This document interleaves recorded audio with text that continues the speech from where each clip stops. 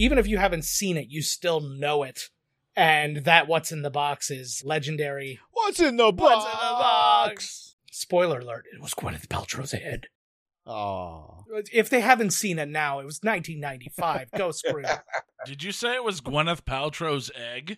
Head. It was her jade egg. It was her vagina-smelling candles. Even then, she was selling vagina eggs. While she was shipping them in the box. I smell the box. We know it was in the box. I would have bought one if it said what's in the box on the outside. That's genius. What's up, Dueling Decades? This is Wax. Peace to all you guys, and thanks for having me on the show. Will it be the 90s or the 80s? Beanie Babies or Crack Babies? Will it be Nirvana or Madonna? Maybe Britney, maybe Whitney. Do you like new metal or new wave? Dave Grohl or Super Dave? I don't know. But now the battle begins. Dueling Decades. Let's see who wins. Dueling Decades.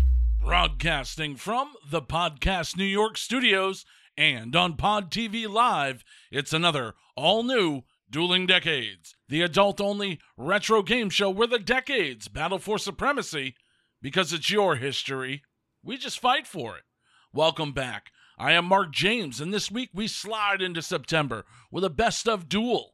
I will be competing with the Best of September 1975 alongside the other duelers and the decades they will be fighting for. First off, representing the 80s, say hello to the one we call Man Crush.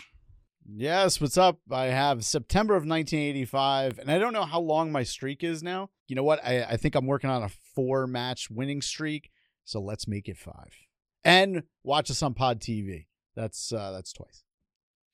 Also joining the show and competing this week with the 90s is the media king of the North. Please welcome back Joe Finley. My favorite thing about being back as a contestant after a couple of rounds as judges is I'm going to end Man Crush's streak, and we're going to be able to see it on Pod TV. Oh, 3 times. We're done. And as always here on the show, we need somebody to adjudicate all of this awesomeness. So this week's guest judge is the first member of the Dueling Decades 4-Timers Club. Woo. And maybe that's because, like the song says, he's better than the rest. All rise and welcome back to the show, Judge Robert Tepper. Hey, guys, what's going on? Glad to be back. Glad to be judging one more time. I could be on even more. We could do this once a week if you wanted to. But okay. Dude, it's not like I'm always like, I got to get Tepper at least one quarter, or at least twice a year, because I think we missed out on the summer. So I think the last time you were on was January. So did the whole country. Yeah, so we actually missed a session. So yeah, we will need to get you back again earlier than expected. I appreciate it. Ladies and gentlemen, the following contest will be held under Dueling Decades rules.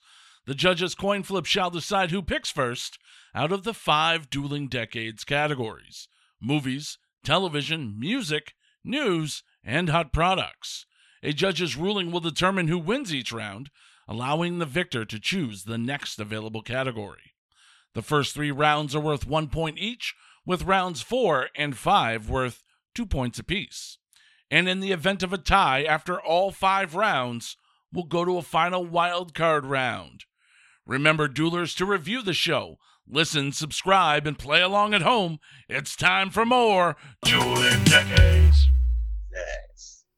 So how do we do the flip with 3 people? Well, this week it'll be between Man Crush and Joe Finley. Ah, you're just emceeing.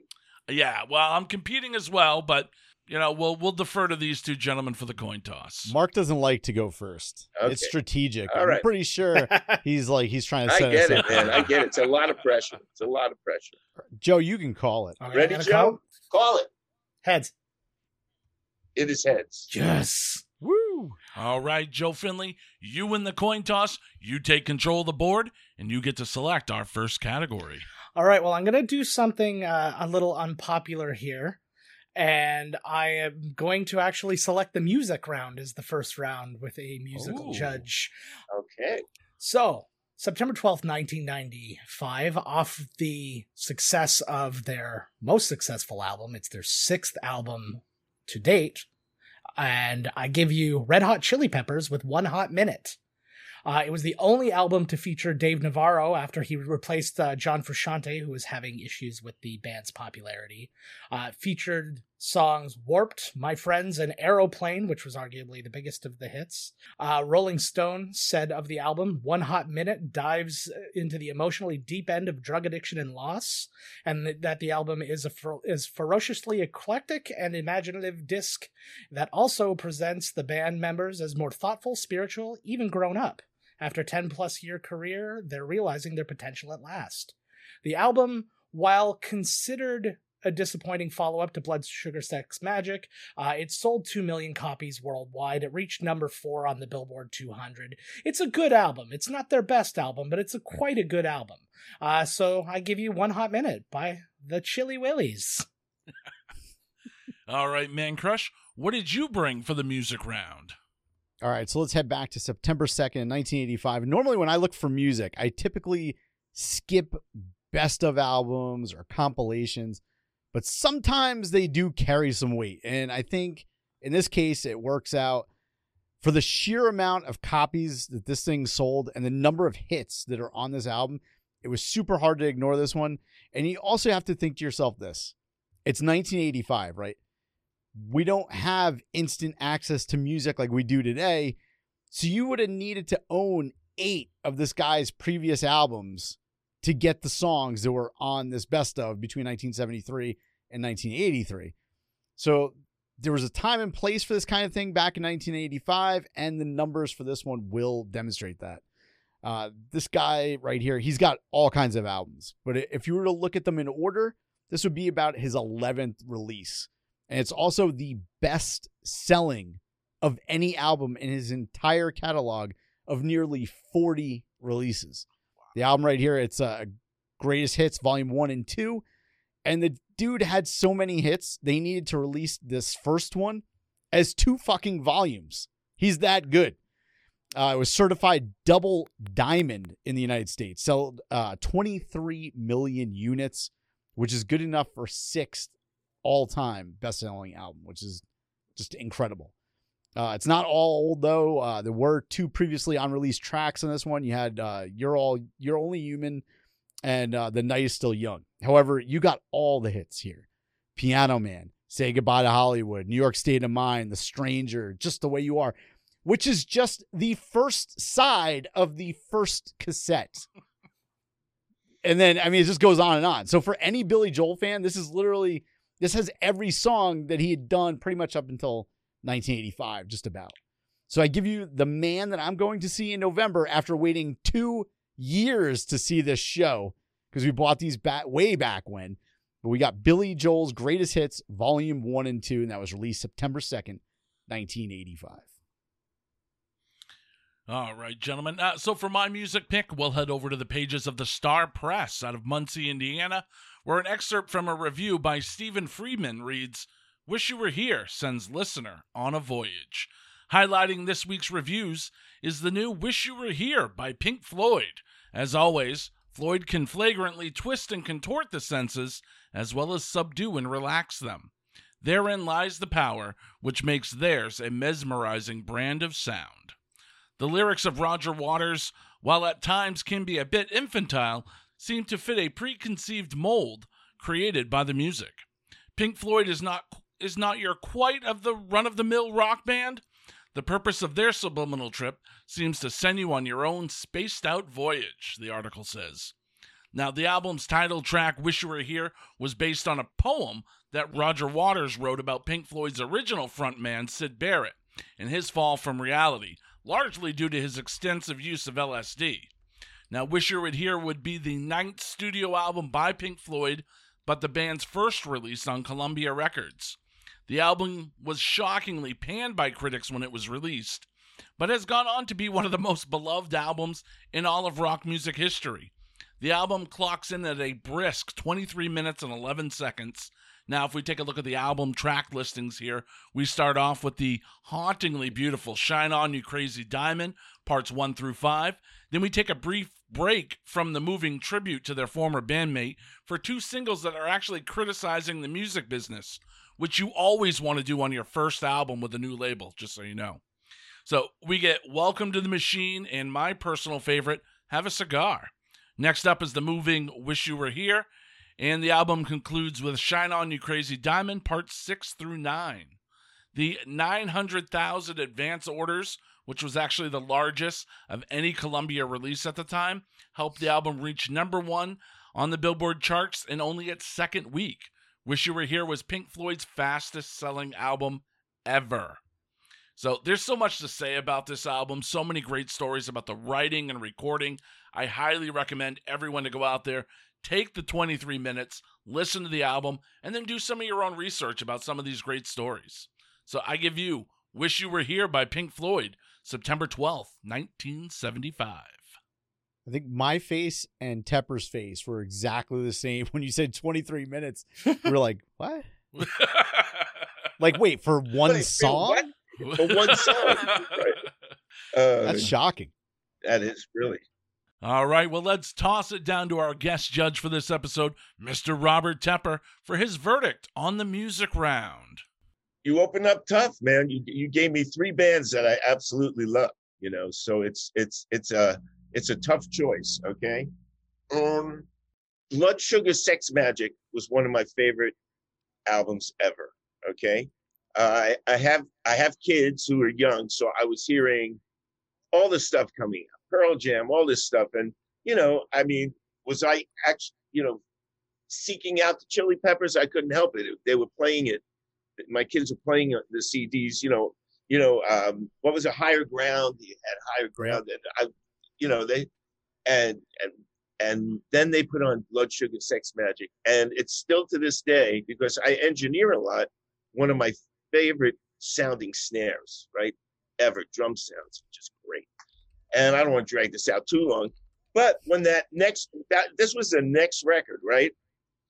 And nobody liked the record. Everybody was pissed off. Okay, anybody who was a big fan of theirs was like, and in all honesty, the change of guitar player, what was so cool about his guitar playing was like, he was so funky in a Jimi Hendrix kind of way that identified a lot. And Navarro was more slick, just a little more clean and stuff like that. So I wasn't used to that. So I got to shoot you down for that Chili Peppers record. So sorry. Apologize. That's why he went with it round 1. Okay. The next record, Pink Floyd. I mean, come on, guys. I absolutely love Pink Floyd. I mean, how could you not love Pink Floyd? And Syd Barrett, and I didn't know him that well. You know what I mean? I didn't know the music with Syd Barrett that well. And as far as Pink Floyd records go, I'm sure if you're really into them, like sicko wacko a million times over, that that record. I don't really know that record, which tells me, for a guy who pretty much gets up and has music first, instead of cereal in the morning, you know what I mean? It's like, that couldn't have been a very popular record for that. Now, the first time I ever played for a big producer, I played for Phil Ramone at a studio in New York, and it was a pretty famous studio. Names, and Phil Ramone was coming off producing The Stranger, right? Remember that? Yep. And that record kind of took over, man. That record kind of took over.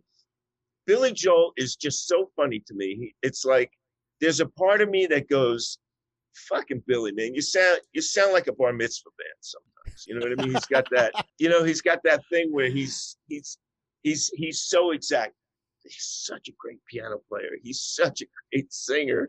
He is such a great songwriter, and I got to give it to Billy Joel, man, because I come from the songs are first, so Man Crush, you get this round. Sure. Sweet. And you know what? It kind of makes sense too. Like 9/11 was 20 years ago and 2 days from now. Yeah. That's and right. Did you guys ever hear the story about when 9/11 happened and Billy Joel he hopped on his motorcycle and just started driving to like random bars in Long Island and places down in the city and was just doing music.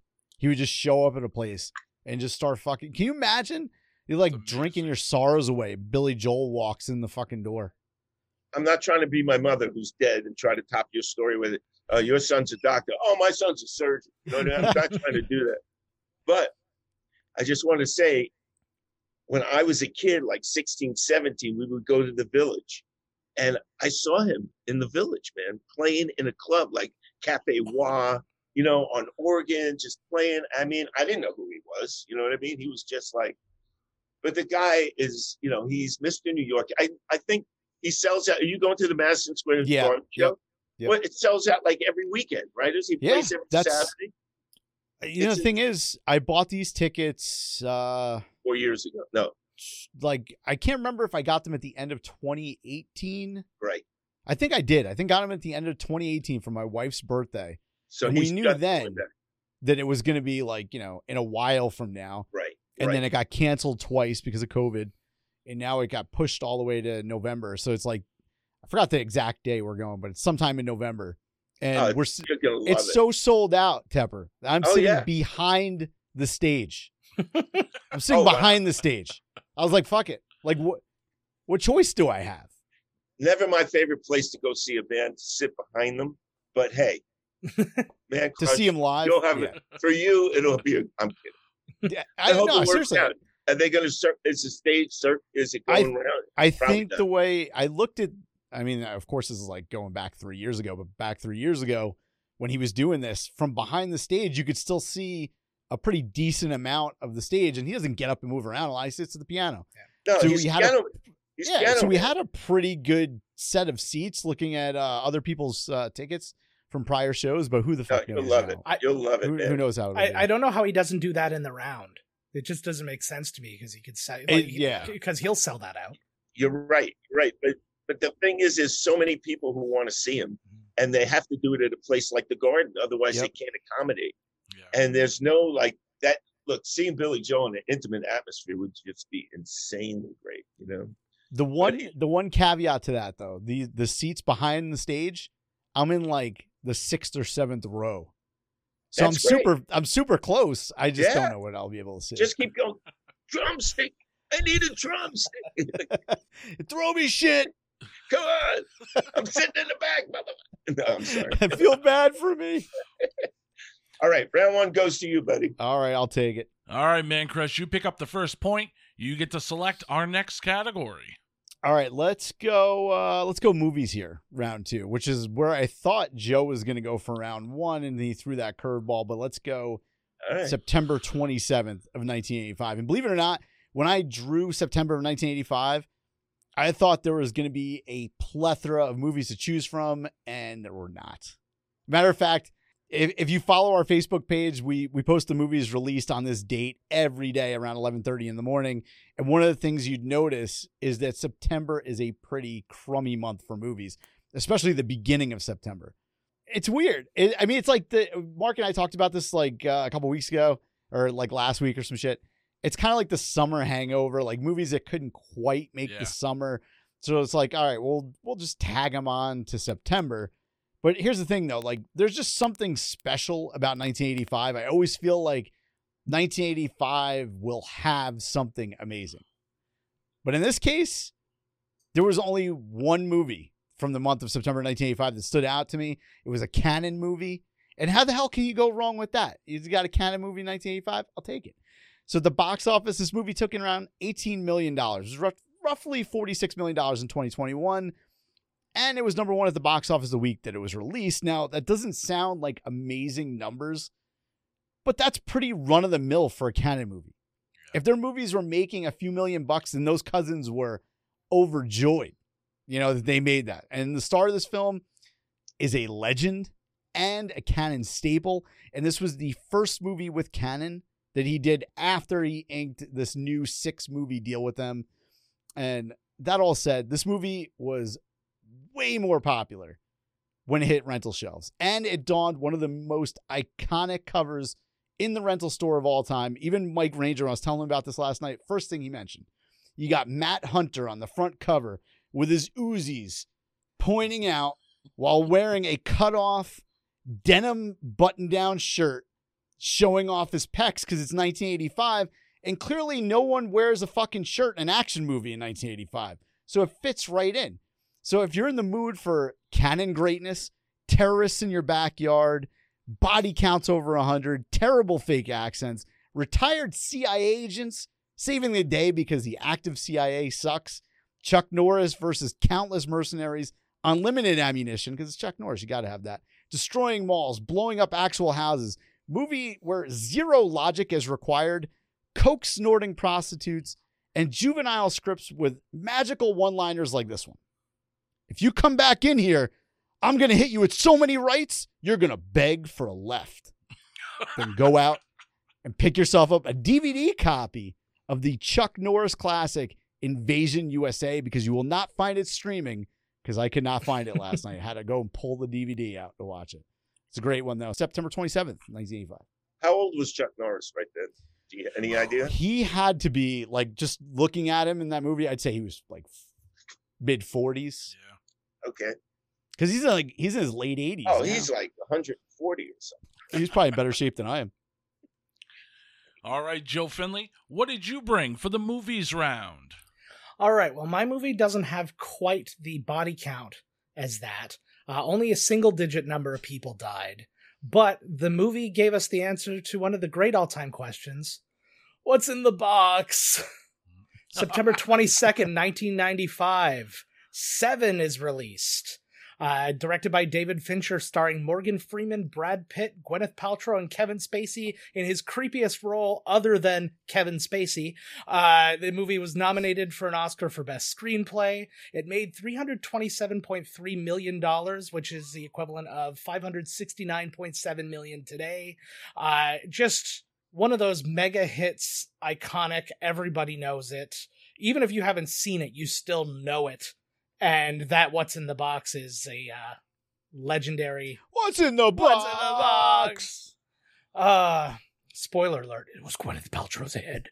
Oh. If they haven't seen it now, it was 1995. Go screw. Did you say it was Gwyneth Paltrow's egg? Head. It was her jade egg. It was her vagina smelling candles. Even then, she was selling vagina eggs. While she was shipping them in the box. I smell the box. We know it was in the box. I would have bought one if it said What's in the Box on the outside. That's genius. But yeah, I give you, 7. What more can I say? All right. So for my movie selection, this is a movie that I've been anticipating to come up on this show for quite a while. Making its U.S. debut in Los Angeles on September 26, 1975, and still being shown in theaters to this very day, I present to you the musical where a newly engaged couple have a breakdown in an isolated area and must seek shelter at the bizarre residence of a transsexual from outer space. I give you the Rocky Horror Picture Show. Directed by Jim Sharman, who would also go on to direct the 1981 sequel, Shock Treatment. The film was filmed over 6 weeks on a budget of $1.4 million at the Oakley Court in Windsor, England, which is actually now turned into a hotel, and you can go and visit it and stay there. It's really cool. Written by Richard O'Brien and based on his London hit musical, starring Richard O'Brien, Tim Curry, the enchanting Susan Sarandon, Barry Bostwick, Patricia Quinn, Nell Campbell, Meatloaf, and Ernst Stravo Blofeld himself, Mr. Charles Gray as the criminologist. Now, Susan Sarandon was sick at the time of filming, and during the floor show scene, you can actually see her visibly shaking with fever sweats. And Princess Diana, we have to bring her up. It's an episode of Dueling Decades. She was actually a huge Rocky Horror fan. She once even requested a meeting with Tim Curry, where she told him at that meeting that Rocky Horror, quote, quite completed my education. So Rocky Horror is something that I discovered in college as a freshman. We had a whole group of us that would all get together. We'd watch the movie. We even had the scripts printed out, and then we highlighted all the fan participation lines. Alas, though, I've never actually been to a theater to see it, mostly due to the fact that no one was ever willing to go to the movies to see that with me. So I give you the Rocky Horror Picture Show, September 26th, 1975. Wow. Okay, so now I adjudicate, yes? Yes, let's throw it over to Robert Tepper for his rulings over, on baby. the movies round. on the movies round. Okay. First of all, these 3 movies are in my hotspot, right? How old am I? In 75. I'm 25 years old. I'm 25 years old. So I'm hanging in New York. I'm going all over the place. Rocky Horror Picture Show used to play on in this one theater at 12 o'clock on Friday night every week. Okay. And people would just go absolutely nuts. Although I think I saw it on 2nd Avenue, in the theater on 2nd Avenue. And I remember going to see it, it was quite sad. And oh my gosh, Tim Curry, you remember Tim Curry's first solo record? What a great record. And Susan Sarandon and Meatloaf. I mean, it was kind of a showcase for theatrical rock and roll. I always felt, like it was kind of like the beginning of like, Bat Out of Hell. And, Meatloaf kind of stayed with that theme of, dramatic rock and roll. Yeah, I mean, if you hear Meatloaf in any interview, he always says that he's never up there singing as himself. He's playing a character in all of these songs. So it's just an extension of what he did with Rocky Horror. Yes. Okay, 7 was one of those creepy movies, right, that I had put on. You ever sitting there watching a movie like, and I forget how long after it came out. I don't think I saw it in the theaters, but I remember he's in like a white room at one point, isn't he? Brad Pitt, he's like in kind of like an insane asylum of some kind. And I remember that they're hallucinating, there's blood on the walls, and what's his name? The greatest actor of all time is like the head detective. What's Morgan Freeman. Morgan Freeman, right? I thought you were going to say Kevin Spacey. I was like, no, Kevin bad Spacey. timing. Yeah, you know what? Kevin Spacey, man, wow. Was he he was truly a bad guy. Everybody was mad at him, but he was just staying in character, He's just, that's why he was so good. Just kayfabing it. Kevin Spacey. Oh my God. So 7 was it was surprising. It was one of those movies. It's like, when you're sitting there, the movie that does it for me is Rounders, right? Yeah. It's Friday night. You're ready to go to bed. And all of a sudden you're flipping through for one last little push, and there's Rounders. If you don't know who the sucker at the table is, it's probably you, And 7 did that to me. They were sitting on that bench, I remember, in the police headquarters, and it was just creepy, Yep. So that was really interesting. Chuck Norris is so easy to hate. I'm sorry. I am so opinionated. When it comes to Chuck Norris, I used to drive my kid to Burbank High School every morning, right? And we always went down this street. There was a chili place on the left. And when you got to the light, you looked over and on the fence and said, I hate Chuck Norris. right in Burbank. And I always go, I understand that. This is a tough round between 7 and Rocky Horror. And Invasion USA. Yeah. But I'm going to give it to 7 because that's a quality movie. And I'll tell you why.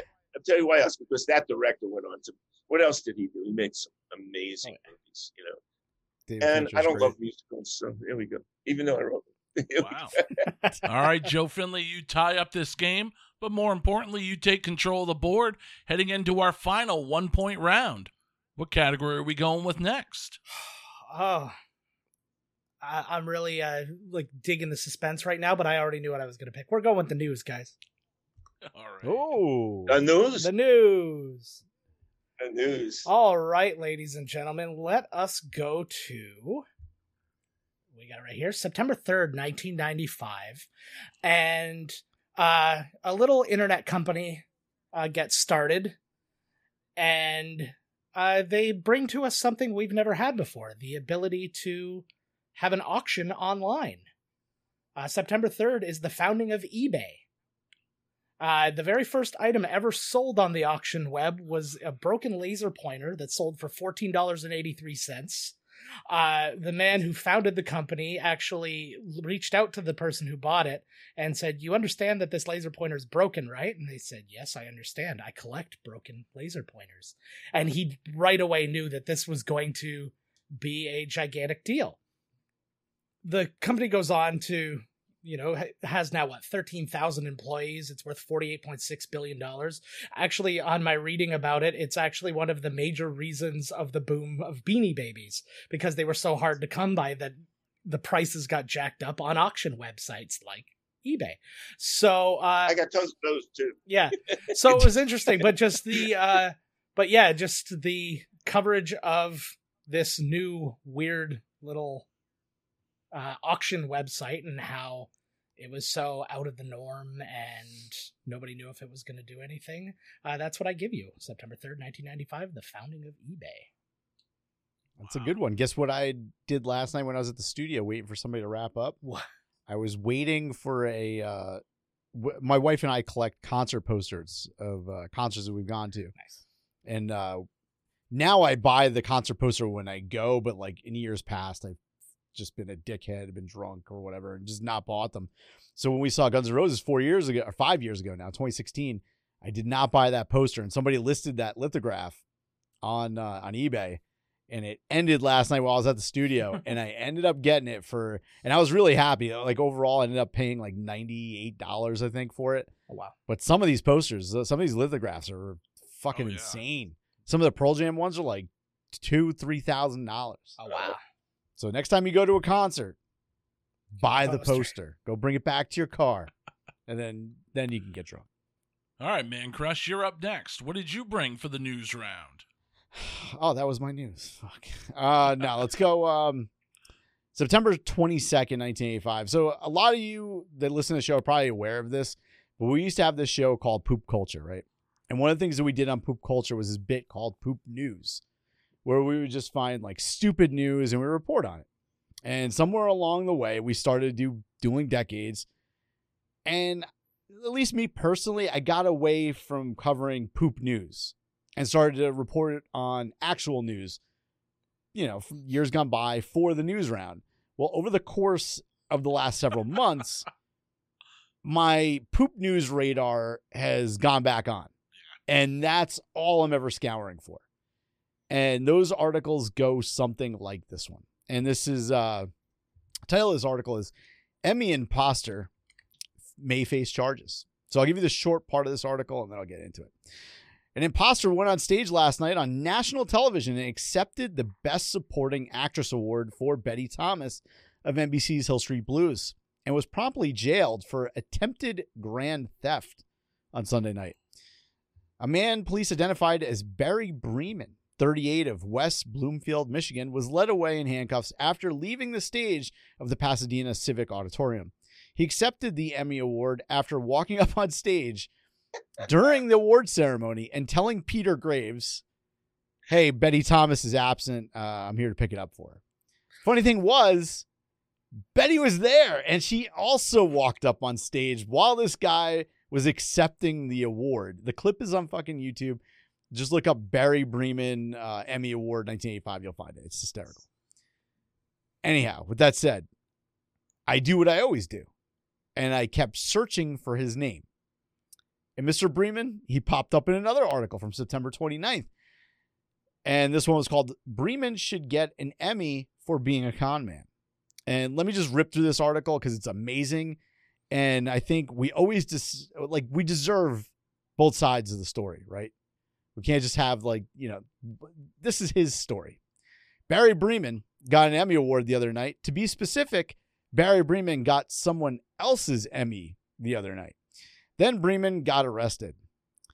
"They thought I was serious," said Bremen. "Me? Serious? Barry Bremen, who stealthily put on a two-piece outfit and a blonde wig along the sideline and became a Dallas Cowboys cheerleader? Barry Bremen, who showed up at home plate the first game of the 1980 World Series dressed as an umpire? Barry Bremen, who wore a Yankee uniform on the field during the batting practice before the 1979 Baseball All-Star Game at Seattle, but was ejected when he tried to pose for the team picture? How could anyone think that Barry Bremen was serious? Crazy? Absolutely, but not serious. The police in Pasadena who arrested Bremen after the Emmy ceremonies and charged him with grand theft for allegedly trying to take the statuette were serious. Bremen was jailed until he paid a $150 fine, or actually bail. But then Bremen found out, I'm just a great imposter, said Bremen. And the Emmy is only worth $150. So that's not even grand theft.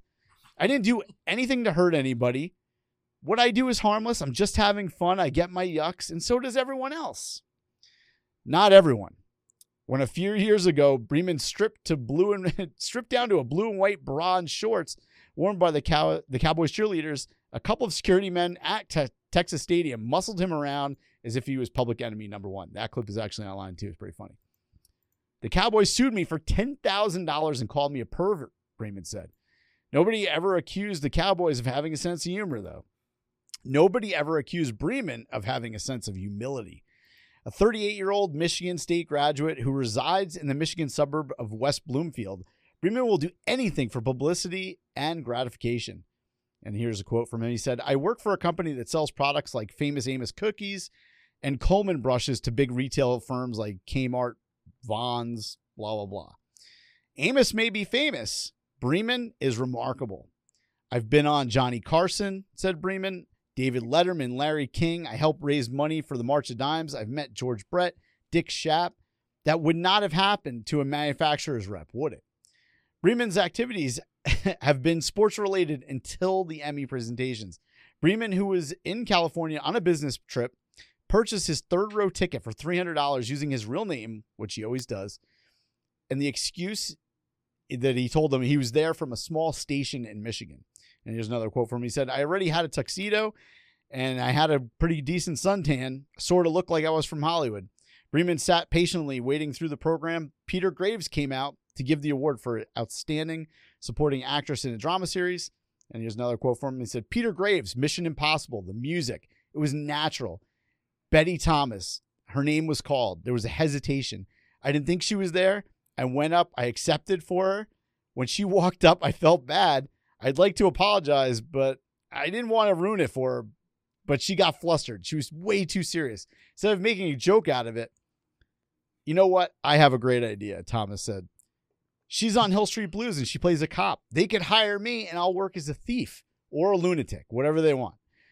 Bremen's escapade started in February 1979 when on a $300 bet, he got into the Kansas City Kings warm-up suit and took layup drills with the players before the NBA All-Star game in the Pontiac Silverdome. This summer, he played practice. I had to read this whole thing because it's fucking too crazy. This summer, he played a practice round before the U.S. Open golf tournament with Curtis Strange, Jay Haas, and Fred Couples. It was the most fun I ever had. I have something better planned for the future, and it says we can hardly wait. Sadly, Barry Bremen, he passed away in 2011, the age of 64. But seriously, like, I love shit like this. You know what? He even had a Jeopardy question based on him accepting that Emmy award right there. Yeah. His fines were never more than $500. Totally worth it.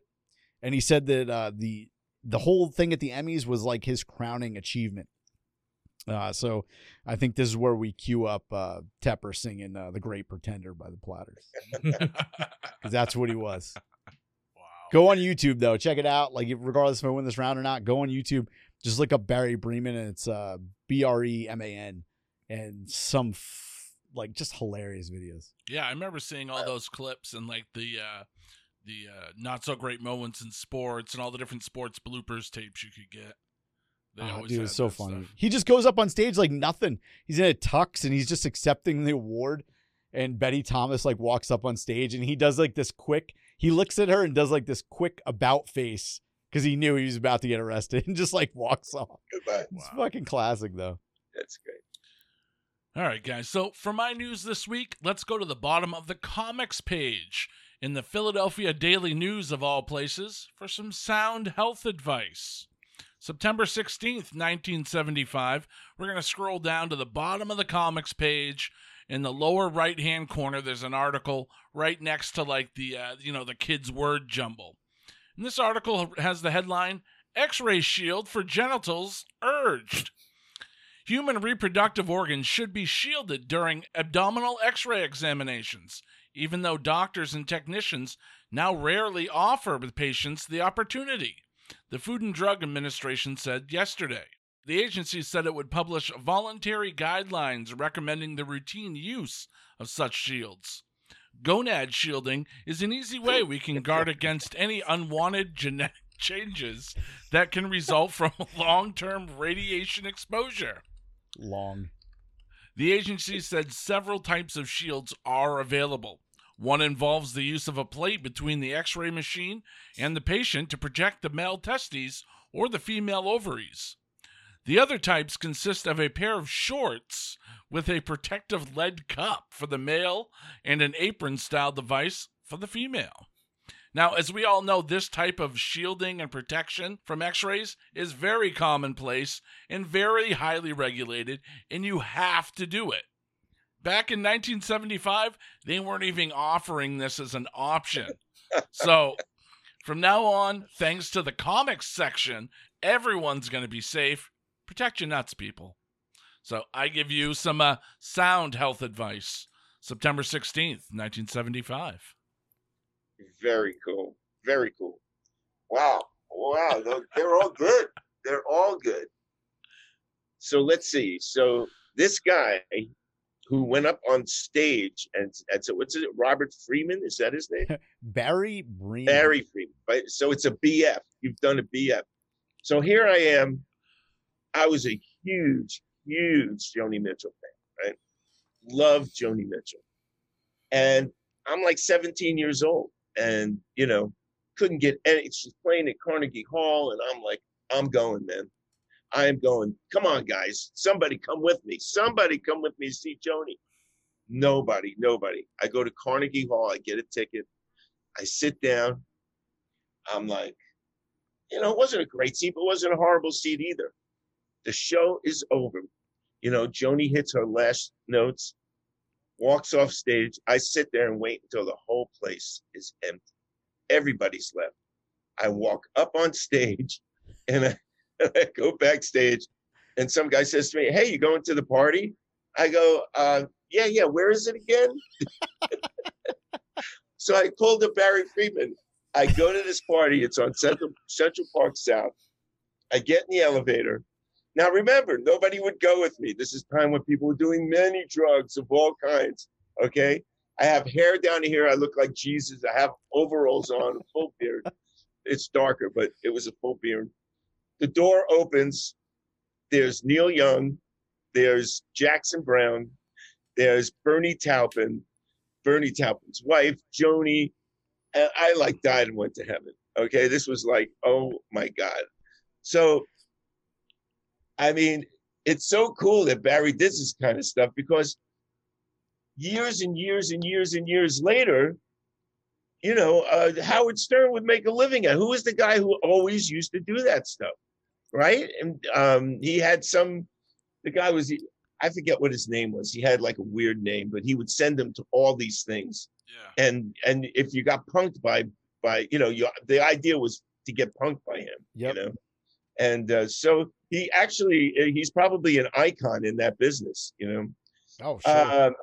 Okay. Buying things online. Oh my God. Huge. I mean, it's great. It's great. I still haven't figured out eBay, how you learn, like, how much was this worth? How did people, it's just like, it was beyond me. But, and all that stuff kind of contributes to how the world's going to finally end one day from all those companies, And, because someone's going to, an atomic bomb looks slightly broken. I think I'll buy it. How much? $6,000. I love it, A bag of pubes? Come on, this is great. I'm looking it up. And, as far as lead cups, I was old enough to, I remember when you went to the dentist and they put that sheet on you and all that stuff. I got to give it to Barry, man. Man Crush, you get it. You went on a little long. I had to give the whole thing because if you just have the one. Well, knowing you, I know you had to, but you didn't have to. But I appreciate it. I'll take it either way. But either way, that guy is so crazy. That became a comic industry doing that. That's pretty amazing. And I think it was Mr. Jenks that you're talking about from No. Stern? What was his name? John something crazy, something John. Oh, Stuttering John? Stuttering John. Oh, okay. That was his job on Howard Stern. Right. He would be, get himself in all these things. He'd go to yoga classes and start partying, you know what I mean? Like as they get positions, it was an early on, Howard Stern bit, The guys that did the prank calls were my favorite. Prank calls were great, but Sal. That actually became a form of comedy, it's pretty fun. Oh, so good. Sal and Richard Christie used to kill Yes. It. All right. So you got it. All right, Man Crush, you have the lead. We are into our first 2-point round. We got the hot products round left and the television round. Where are we going next? We're going television. TV. Let's do TV. It's that time, September 27th, 1985. And all I got to say here is hallelujah. Because after 3 years of doing this show, it's one of the things you figure out along the way. Like there's definite seasons to the way the show works. And as you've seen over the past several months, you have the summer television in the summer. It's typical shit. You either get reruns or you get channels trying things out, but those shows never stick. So honestly, most of the year is that way for television. That said, when September and October roll around, this is like the Super Bowl for this show in regards to television. So at least for the next couple episodes, we're going to have some real bangers here. I think so. And I think it's going to be stiff competition, probably even today. So I'm kind of excited to see what, everyone else brought to the table for this round. But let's go September of 1985. Fantastic for television. Matter of fact, there were over 30 new shows that debuted in September of 1985. And there were actually a few that were iconic shows that began in September 85. So obviously making this selection, it was pretty difficult. But for me, there's one particular show that I never missed growing up, and it was this one. And that's why I decided to go with it. This particular show, it lasted for 7 seasons, 139 episodes, 2 made-for-TV movies, and a reboot that lasted for 5 seasons, albeit not nearly as good as the original. And a parody movie that's probably the last funny comedy to come out of any comedy back in 2010. So the show, it's got legs, right? The show, it's all about a secret agent named Angus who sported one of the more iconic TV mullets of the 80s. There's something to be said about rocking a mullet for 7 years, especially when it's not a manicured Uncle Jesse mullet. You need to sport that cut with extreme confidence so people don't think that you're just stuck in a time warp in 1986. And this dude managed to do that effortlessly. You know what else he did with these? In 2 minutes or less, he can create an explosive out of Alka-Seltzer, 6 orange peels, a tampon, a broken light bulb, duct tape, and a paperclip. Wow. Do I even need to say more about this one? I mean, it's the show that gave us the term MacGyvered. I MacGyvered that. Night Court. I did this. Yeah, this single-handedly started the Swiss Army knife craze in 1987. I give you MacGyver, September 27th, 1985. Wow. All right, Joe Finley, what did you bring for the television round? All right, he gave a good, very good pick. I enjoyed MacGyver very much. I had an embarrassment of riches for TV. I had a very difficult decision, much like yourself. I went with a season 7 season premiere of arguably one of the best shows in the history of television. And not only that, it was part 2 coming off of a cliffhanger that ended season 6. I give you on September 17th, 1995, The Simpsons and Who Shot Mr. Burns, part 2. So in May of 95, Mr. Burns was shot and we didn't know who did it. And it led to a summer of discussion and contests and all sorts of different things. I remember being a kid and having discussions with people all summer long. Who do you think it's going to be? I remember, like, and they wouldn't let you forget because they had a big contest going on. You had to call 1-800-COLLECT to enter, or you could go on Springfield.com, a website they made just for this. They got over 500,000 hits over the summer period that it was live, and you entered, and if you guessed correctly and they selected you as the winner, you would be animated into an episode of The Simpsons and immortalized. The episode comes out, but prior to the episode, there's actually a special called Springfield's Most Wanted, hosted by John Walsh, where they actually dissect the previous episode. They look at all the clues, and they talk to stars Dennis Franz, Courtney Thorne-Smith, Chris Elliott, Kevin Nealon, and a bunch of other people who all come in to weigh in and who they think the shooter is going to be. They actually had a Vegas odds maker come in and show off the actual board because people were gambling on who shot Mr. Burns, with Homer being the 2-1 favorite at the time. They wrote many endings. They recorded a few of them with Harry Shearer. They animated one alternate ending, but in the end, it was Maggie Simpson who had shot Mr. Burns. The episode also featured Tito Puente as himself, rocking out the Emmy-nominated Senor Burns song, and it was just a huge spectacle. Entertainment Weekly made it The Simpsons' top 25 episodes of all time. They had 12.3 million viewers. It was Fox's #1 show of the week. And yeah, it was just a gigantic happening. Season 7, Episode 1, The Simpsons, Who Shot Mr. Burns. All right, gentlemen, it's September, school is back in session, and like Man Crush said, it's premiere season. Thank God. No calicax. Right. So my television pick this week is a show that ran for 4 seasons, from September 9th, 1975 to June 8th, 1979. I present to you a series that was actually based on a stand-up routine from the show's star, where he recounts all of his experiences as a remedial high school student. September 9th, 1975, 8:30 p.m. on ABC. Let's all sit down and watch the debut of Welcome Back, Kotter, with the episode The Great Debate. Now, this is one you probably have seen in reruns. This is the one where Kotter arranges the debate between the Sweat Hogs and the debate team. So the show stars comedian Gabe Kaplan alongside Martha Strassman, Robert Higgs, Lawrence Hilton Jacobs, Ron Palillo, and a relative newcomer, Mr. John Travolta, as the unforgettable Vinnie Barbarino. The original title of the series was just going to be Kotter, but composer John Sebastian had the difficult duties of writing the theme song and the lyrics, and he couldn't find any words that rhymed with Kotter. Harder.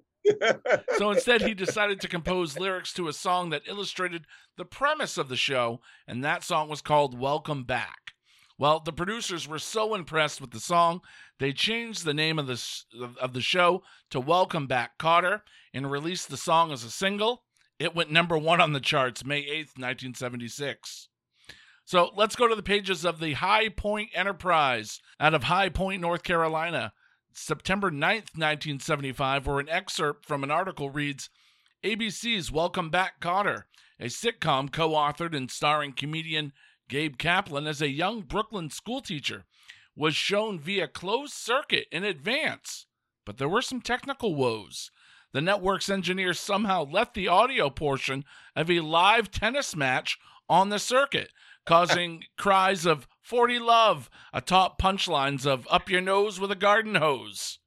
I give you Welcome Back, Kotter, September 9th, 1975. Wow, great. And you didn't even mention the fact that Mace used that song when he came back. Mace? What? Welcome Back. Yeah, Mace the rapper used that. You don't remember that? Did he? Welcome No. Back? That was his thing. Welcome Back, yep. Wow. Let's throw it down to our guest judge, Robert Tepper, for the Bring it ruling over. on the television round. He's Bring like, it over bring it here." over here. Bring it on. I'm very anxious to talk about that. Okay, so the MacGyver became a term, and I always thought it was very funny, but the show sucked. Okay, it was just bad TV all over. But you got to remember, I was born in the 50s 60s, by the 70s, they were throwing out toilet paper, And MacGyver was one of those things, he could beat you up with a paper clip. You know what I mean? It was great. It was great. But I couldn't, I can't say I ever watched the whole episode. I'm sorry, man, Crush, but I never did. But it is a famous term, and it did become part of our nomenclature. It was part of part of my lexicon. Absolutely. So I listen. I can't watch a podcast, but I listen to Mark Maron a lot. What WTH? Okay. Yep. WTF? Yes. You tried to censor yourself a bit. I tried to clean it up. Sorry. And Gabe Kaplan was on the other week. Oh, really? And so interesting about that show, how they had this premise. They had this premise. Gabe Kaplan was like one of the early comedians who was able to get this thing on the air, and they gave him so much crap, man. They gave him so much difficulty. But Gabe was like, he's like one of those icon comedians. You know what I mean? He came up with everybody, and you always thought, like, well, where did this guy come from? Was he a Vegas dude? Who was he? Because we were so young, But in actuality, he was actually a very well-respected comic who paid his dues, and this show was a huge break for him. And John Travolta, oh my God, crazy. The Simpsons, I don't know, they must put heroin in those things, man, because every generation, every grandchild, every son, every my dog, everybody watches that show, man, and loves it, and I love it too. It's just, I don't remember that whole thing, but my God, was that all went on, right? They did all that. But I got, just because of my heritage, who I am and who I came up with, I got to give it to Welcome Back, Carter. Nice. I got to do it, guys. Really good. All right, well, I get 2 points in that round. I tie this game up with Man Crush, and we're heading into the final round, the Hot Products round. I'll go first on this one, actually. So for my hot product this week, we're going to go over to October 1st, 1975. But wait, this is a September battle. That's okay, because the Philippines is 12 hours ahead of us, because on the night of September 30th, 1975, the hottest ticket in towns across America was on pay-per-view in closed-circuit TV. I give you the Thrilla in Manila, the third and final match between the world heavyweight champion Muhammad Ali and Joe Frazier. The fight was scheduled... Frazier is down. Frazier is down. I'm sorry. Now, the fight was scheduled for the morning of October 1st to accommodate the fans watching it on closed-circuit television on September 30th in the United States.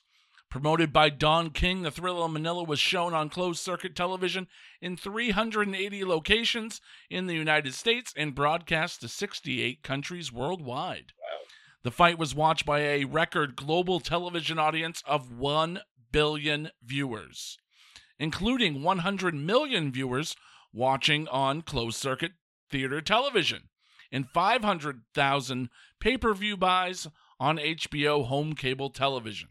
So that night, actually, HBO became the first television network in history to deliver a continuous signal via satellite, broadcasting that epic fight. This revolutionary event, kind of linking all the satellites together with cable, it turned cable television from a retransmitter into a program provider, completely changing the scope of what cable television would become. So Ali, of course, won that fight after Frazier's chief second, Eddie Futch, asked the referee to stop the fight following the 14th round. So Ali ended up making $9 million for the fight. That's $45 million in 2021 dollars today, kids. And Frazier, he made about $5 million or $25 million in 2021.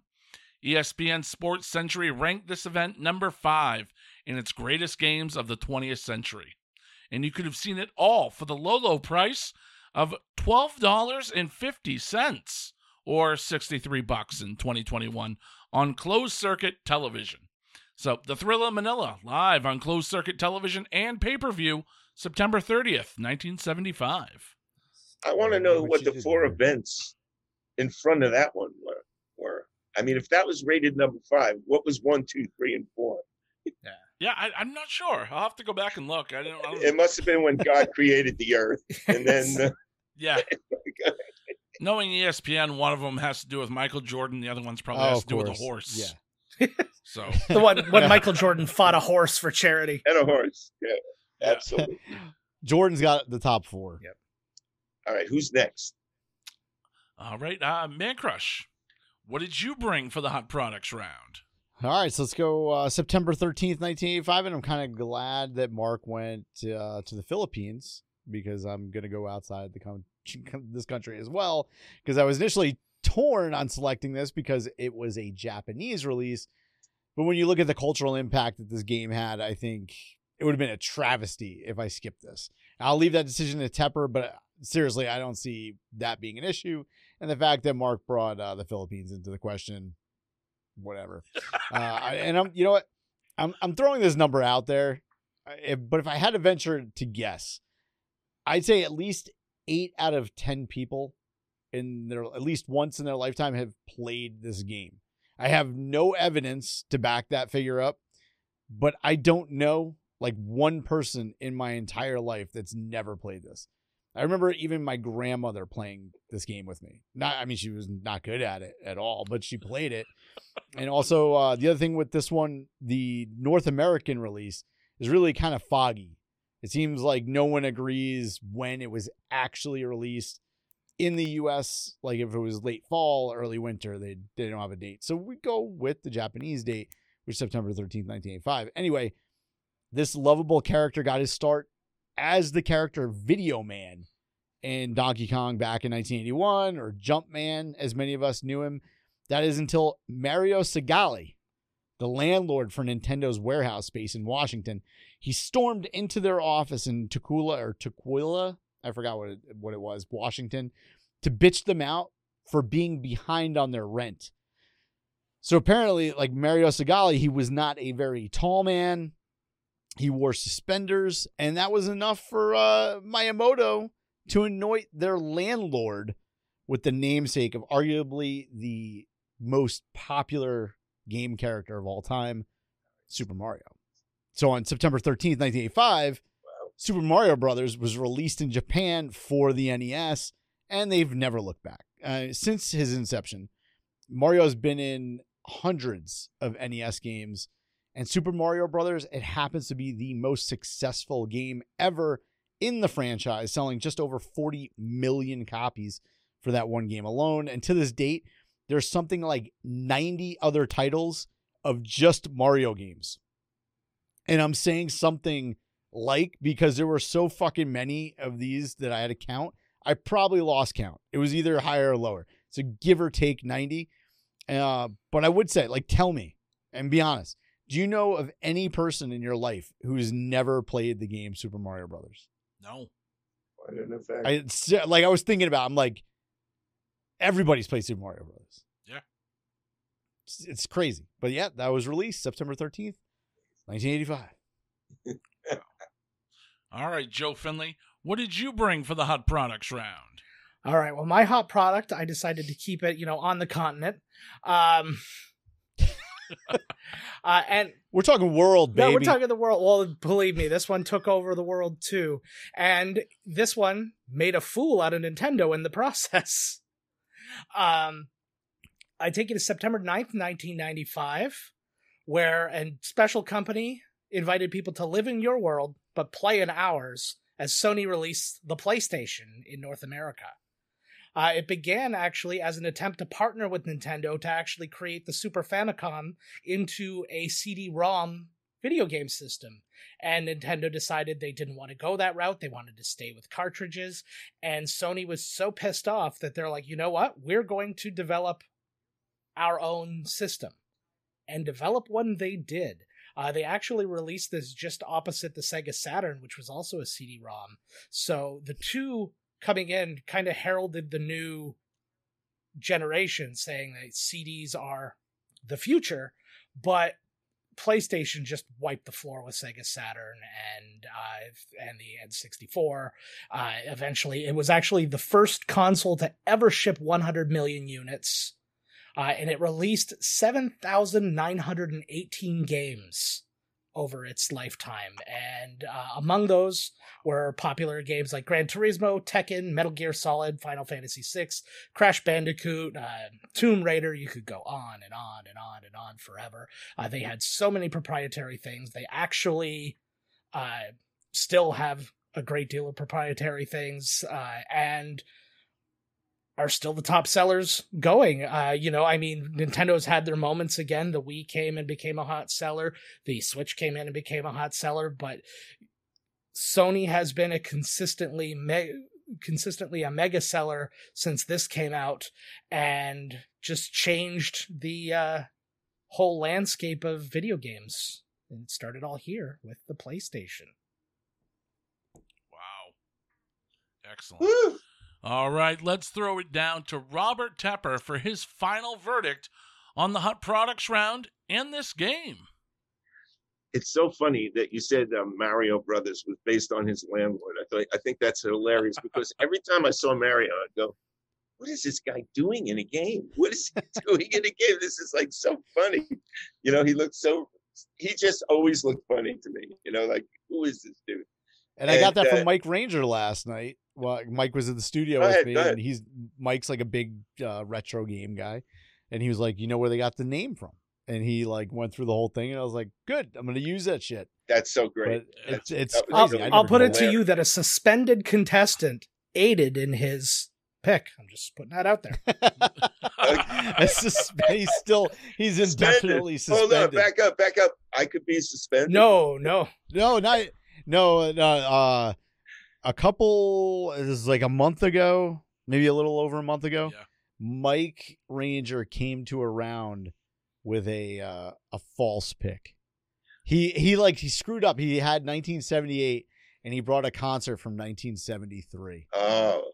And it was like this big thing. Mike did a press conference. Holy, so it was like a scandal. Oh yeah, it was a scandal. So Mike got scandalized. Mike got indefinitely suspended for a pick that didn't even win the fucking round or the game. Oh my god!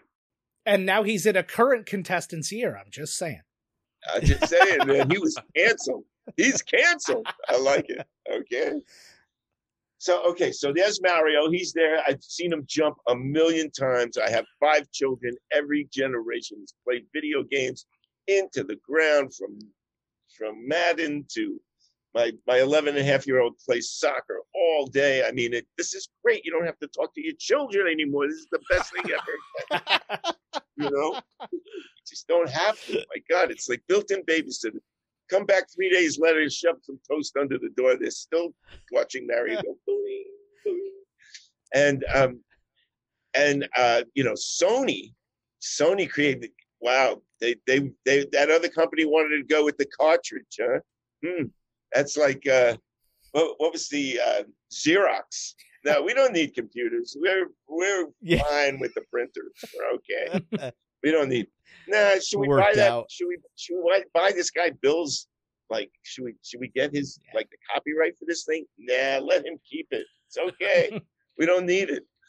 So that's one of those decisions. I love it. And I don't know, guys. I mean, the creation of watching sports in a whole new, fantastic way. Like, I'm about to go. As soon as we're done, I'm going to put on my tennis match and my football game, and I'm going to watch it because DirecTV and all this stuff is just amazing. It is truly, truly amazing what that was the precursor to. First of all, that fight was. I mean, they've made movies out of what that fight was about. And Muhammad Ali. Can you imagine that this stuff was just coming around? Because I remember we went to see Sugar Ray Leonard and Hands of Stone. What was his name? Roberto Duran. Yeah. Roberto Duran. And we sat at the Beacon Theater in New York, and we paid like $25, and we thought like, whoa, what is this, man? and it was great. Okay, you felt like you were there. It was fantastic. We were all at the Beacon. We got to see that, and that was the first time I ever had any kind of experience with that. And what that became, and I mean, that fight was amazing. That was an amazing. And just think of it, the billions and billions and billions of people, and that's before they could, you know what I mean? That's how popular this guy. This guy was the most popular man on the planet for years and years and years and years. People loved him.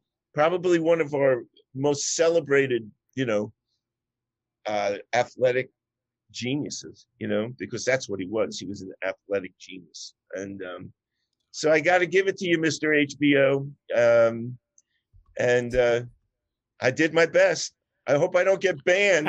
Is everybody's back good? Everybody, come on, fess up now. That would only be, well, maybe the next time you come back, Mike will be back. Because I think you've been on an episode with Mike before. You've been, for sure. Well, I would love it. I'm here to adjudicate no matter who's behind those microphones. We need to get, like over the summer, we had quite a few awesome acoustic performances on the show.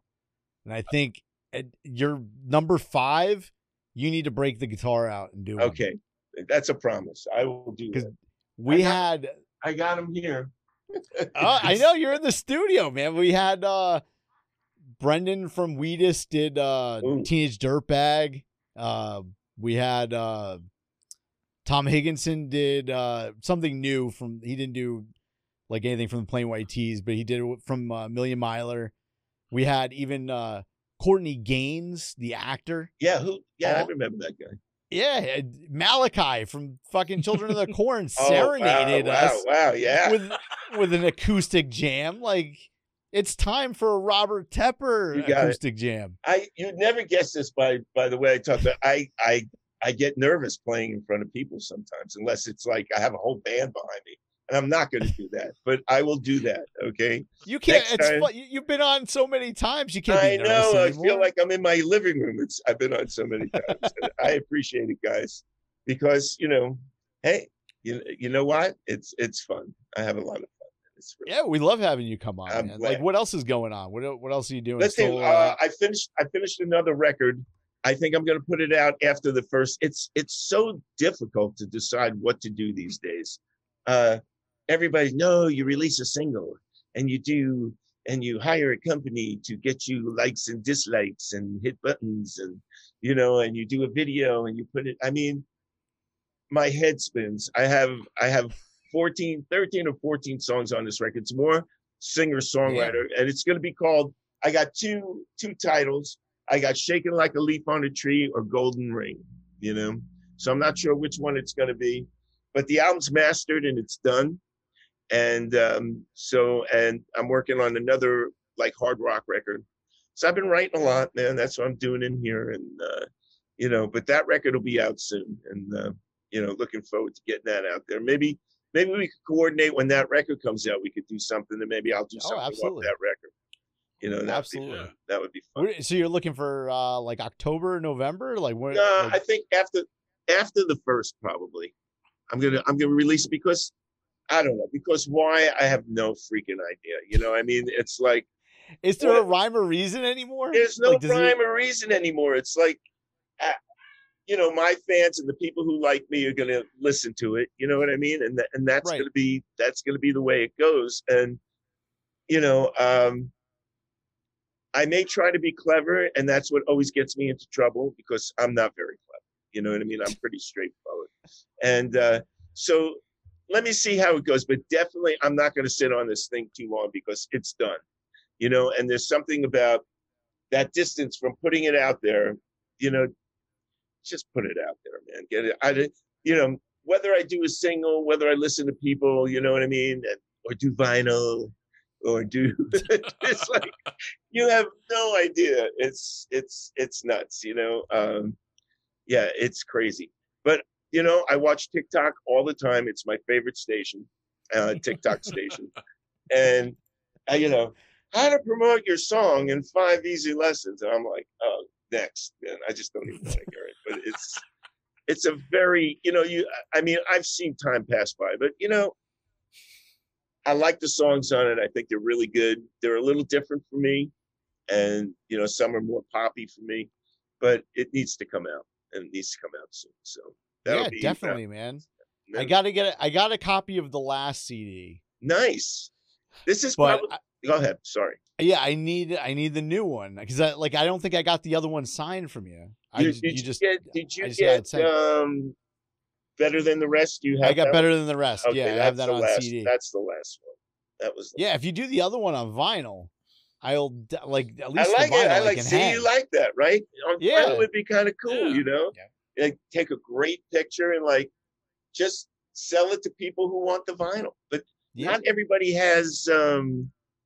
You don't need the system. You don't even need it. Like my daughter's 15. She's just kind of breaking into like what a vinyl is and that whole thing. And Tom Higginson actually sent me two copies of his new album on cassette and CD. Cassette. And he was like, cassette. Yeah. He's like, you can give them away. I said, all right, great. So we'll be doing that on our Facebook. Make sure you check out our Facebook, join the group. Facebook.com/Dueling Decades, and then we'll do that in the group. But when my daughter saw the album, she was like, "Can I?" She was like, "Can I keep one of them?" I was like, "Yeah." He sent me one, so you can have it. She broke that thing open, and it's a blue album, and it's kind of you could see through it, but it's got like this marbling. Yeah. And she's like, "Oh, this is so cool!" Like, and she was like, "How does this work? Like, what do you?" I was like, "Yeah, you need a record player." Which you don't have. Yeah, but that's the thing. It's like it's limited to people who have record players. Like my son went to live in San Francisco with his girlfriend, and he left his turntable. So I set it up behind me. I have a really nice turntable now, and his whole record collection, and I'm having fun. But it's like, why not? How many people? I mean, they look great, don't they? Remember when who was it? Dave Mason came out with "Only You Know and I Know." Only you know and I know, and it was like a marbled. You know what I mean? Yeah, it was so awesome cool. looking. It was just great. I remember it. Yeah, and last year, for the first time, vinyl outsold CDs. Yep. Did it really? First time in years, yeah. Wow. See, I need to get out of the house more, man. I'm such an isolator with this thing. I'm afraid if I go to the gas station and I suck on the pump, I'm going to get sick, Yeah. I tell you, I bought a turntable. You bought a turntable? Yeah, I bought one, and it just says it came up. I got it, and then I found online, my father was a musician, and I found his album on vinyl online, and I reached out. Isn't that amazing? And I reached out and I got it, and I asked the guy how he came across it, and he's had it since it came out, and he was just, and I told him that the guitarist was my father, and he was blown away. That is so cool. No, I have an album sitting in my living room for like a month now. Some guy wants me to sign it and send it back to him, and I will if I remember. And but I'm just saying, it's like you find them, and it feels a little more interesting vinyl. It just does. Mm-hmm. You know what I mean? It looks. But I don't know. Maybe we're old and kids. And you got more real estate, man. Like that was the one cool thing that Tom did. Right. Not only did you had the album cover front and back, but then it had the whole pullout. And he had this really cool picture on the pullout, which she actually hung up. She didn't hang out the album itself. She hung out the pull-up where it's him and it's got like a Nintendo and all this like 80s shit because that's like what he's all about. And she was like, yeah, and it's on her wall as a picture. So I was like, that's cool. Like I got to send him a picture of that. But yeah. Well, I'm sitting on it and it will come out. And hopefully I do vinyl. I'd like to. I really would. And it may make it more special, and for the people who do get it, it would really be special. I could sign it and stuff like that. Yeah, that would be awesome, man. Definitely should do that. Do like a small run, man. People would be all over that. That would be fun. All right, gentlemen, I have a lot of sports to watch. Yeah, you do. And it's always a pleasure, man. I can't wait to have you back. Thank you, guys. A lot of fun. Thank you so much. All right. Good night. Stay well, Tep. You too, guys. All right, duelers. Well, unfortunately, we're going to have to end this episode right here. Want to thank Robert Tepper once again for being our special guest judge for this episode. After not scoring any points the first 3 rounds, I pick up both of the 2-point rounds, and I score the victory in this one, ending Man Crush's winning streak and starting one of my own, hopefully. So until next time, duelers, we're going to bid you a peace, love, light, and a joy. Thanks for watching along with us. We'll see you next time. Later. Podcast New York. Be heard.